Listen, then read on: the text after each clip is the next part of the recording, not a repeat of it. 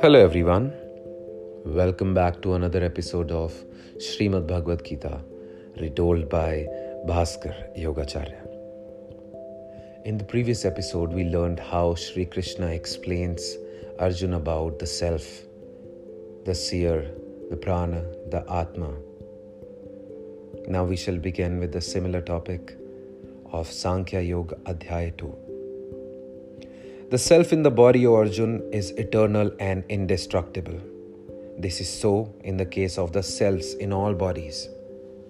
Therefore, it's not fit for you to feel grief for any being. Further, considering also your own duty, it does not befit you to waver. For to a Kshatriya, there is no greater good than a righteous war. Happy are the Kshatriyas, O Arjun, to whom a war like this comes of its own accord. It opens the gate to heaven. But if you do not fight this righteous war, you will be turning away from all your duty and honored position, and will be incurring sin. Further, people will speak ill of you for all time, and for one accustomed to be honored, dishonor is worse than death.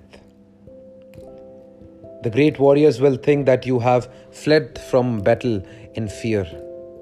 These men who held you in high esteem will speak lightly of you now. Your enemies, slandering your prowess, will use words which should never be uttered. What could be more painful than that? If slain, you shall win heaven, or if victorious, you shall enjoy the earth. Therefore, arise, O Arjun, resolved to fight. Holding pleasure and pain, gain and loss, victory and defeat are alike. Gird yourself up for the battle. Thus, you shall not incur any sin. This buddhi concerning the self has been imparted to you. Now listen to this with regard to yoga, by following which you will get rid of the bondage of karma. Here, there is no loss of effort, nor any accrual of evil. Even a little of this dharma protects a man from the great fear. In this Karam Yoga, O Arjun, the resolute mind is one-pointed. The mind of the irresolute are many-branched and endless. O Parth, the unwise, who rejoice in the letter of the Vedas, say there is nothing else. They are full only of worldly desires, and they hanker for heaven. They speak flowery words, which offer earth as the fruit of work. They look upon the Vedas as consisting entirely of varied rites for the attainment of pleasure and power. Those who cling so to pleasure or power are attracted by that speech offering heavenly rewards, and are unable to develop the resolute will of a concentrated mind.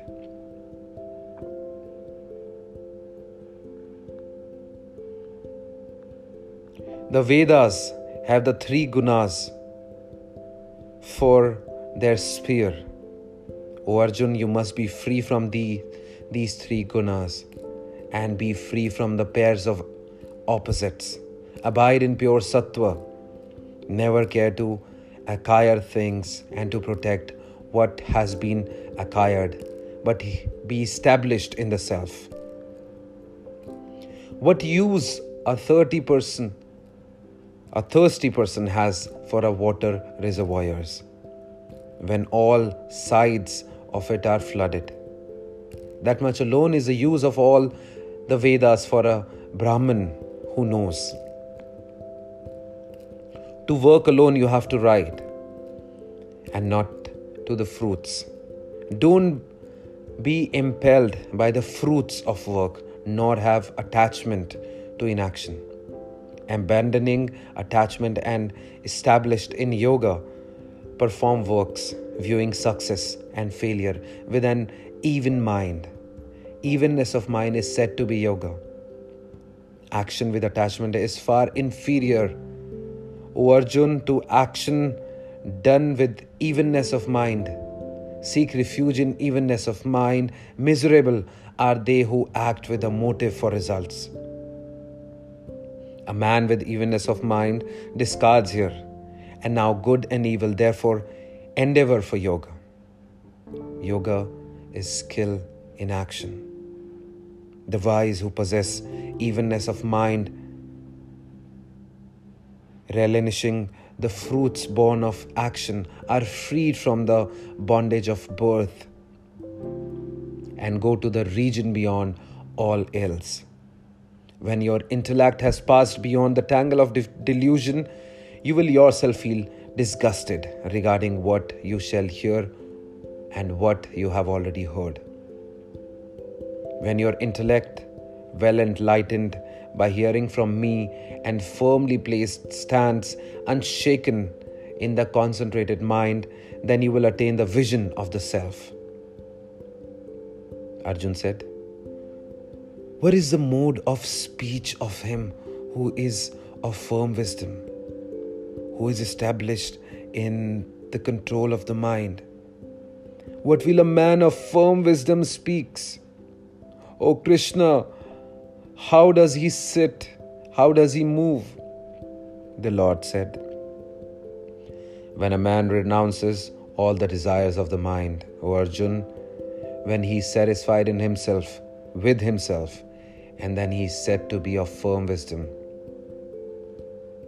He whose mind is not perturbed in pain, who has no longings of pleasure, who is free from desire, fear, and anger, he is called a sage of firm wisdom.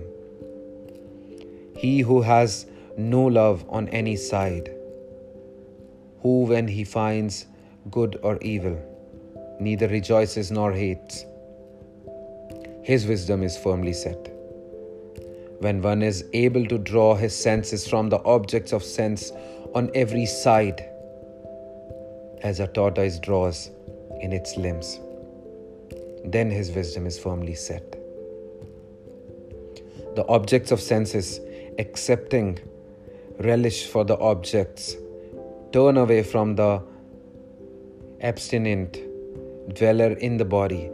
Even the relish turns away from him when what is supreme over the senses, that is, the self, is seen. The turbulent senses, O Arjun, do carry away perforce the mind of even a wise man, though he is ever striving. Having controlled all the senses, let him remain in contemplation regarding me as supreme, for his knowledge is firmly set, whose senses are under control. To a man thinking about sense objects, there arises attachment to them. From attachment arises desire, from desire arises anger, and from anger there comes delusion. From delusion, the loss of memory. From the loss of memory, the destruction of discrimination. And with the destruction of discrimination, he is lost. But he who goes through the senses, sense objects with the senses free from love and hate, discipline and control, attains serenity. In that serenity, there is a loss of all sorrow. For in the case of a person with a serene mind, the buddhi soon becomes well established. There is no buddhi for the unintegrated, nor for him is there contemplation of the self. And for him, without contemplation of the self, there is no peace. And for one lacking peace, where is happiness? For when the mind follows the senses experiencing their objects, his understanding is carried away by them. And as the wind carries away a ship on the water, therefore, O mighty armed, he whose senses are restrained from going after their objects on all sides, his wisdom is firmly set. What is night for all beings? In it, the controlled one is awake. When all beings are awake, that is the night to the sage who sees. He into whom all desires enter as the water enters the full and undisturbed sea, attains to peace, and not he who longs after objects of desire. The man who, abandoning all desires, abides without longing and possession, and the sense I and mine wins peace. This is the Brahmi state, O Arjun. None attaining to this is deluded. By abiding in this state, even at the hour of death, one wins the self, said the Lord. Thank you so much for listening, everyone. Please share my work if you really like to listen to it, and stay tuned for other episode.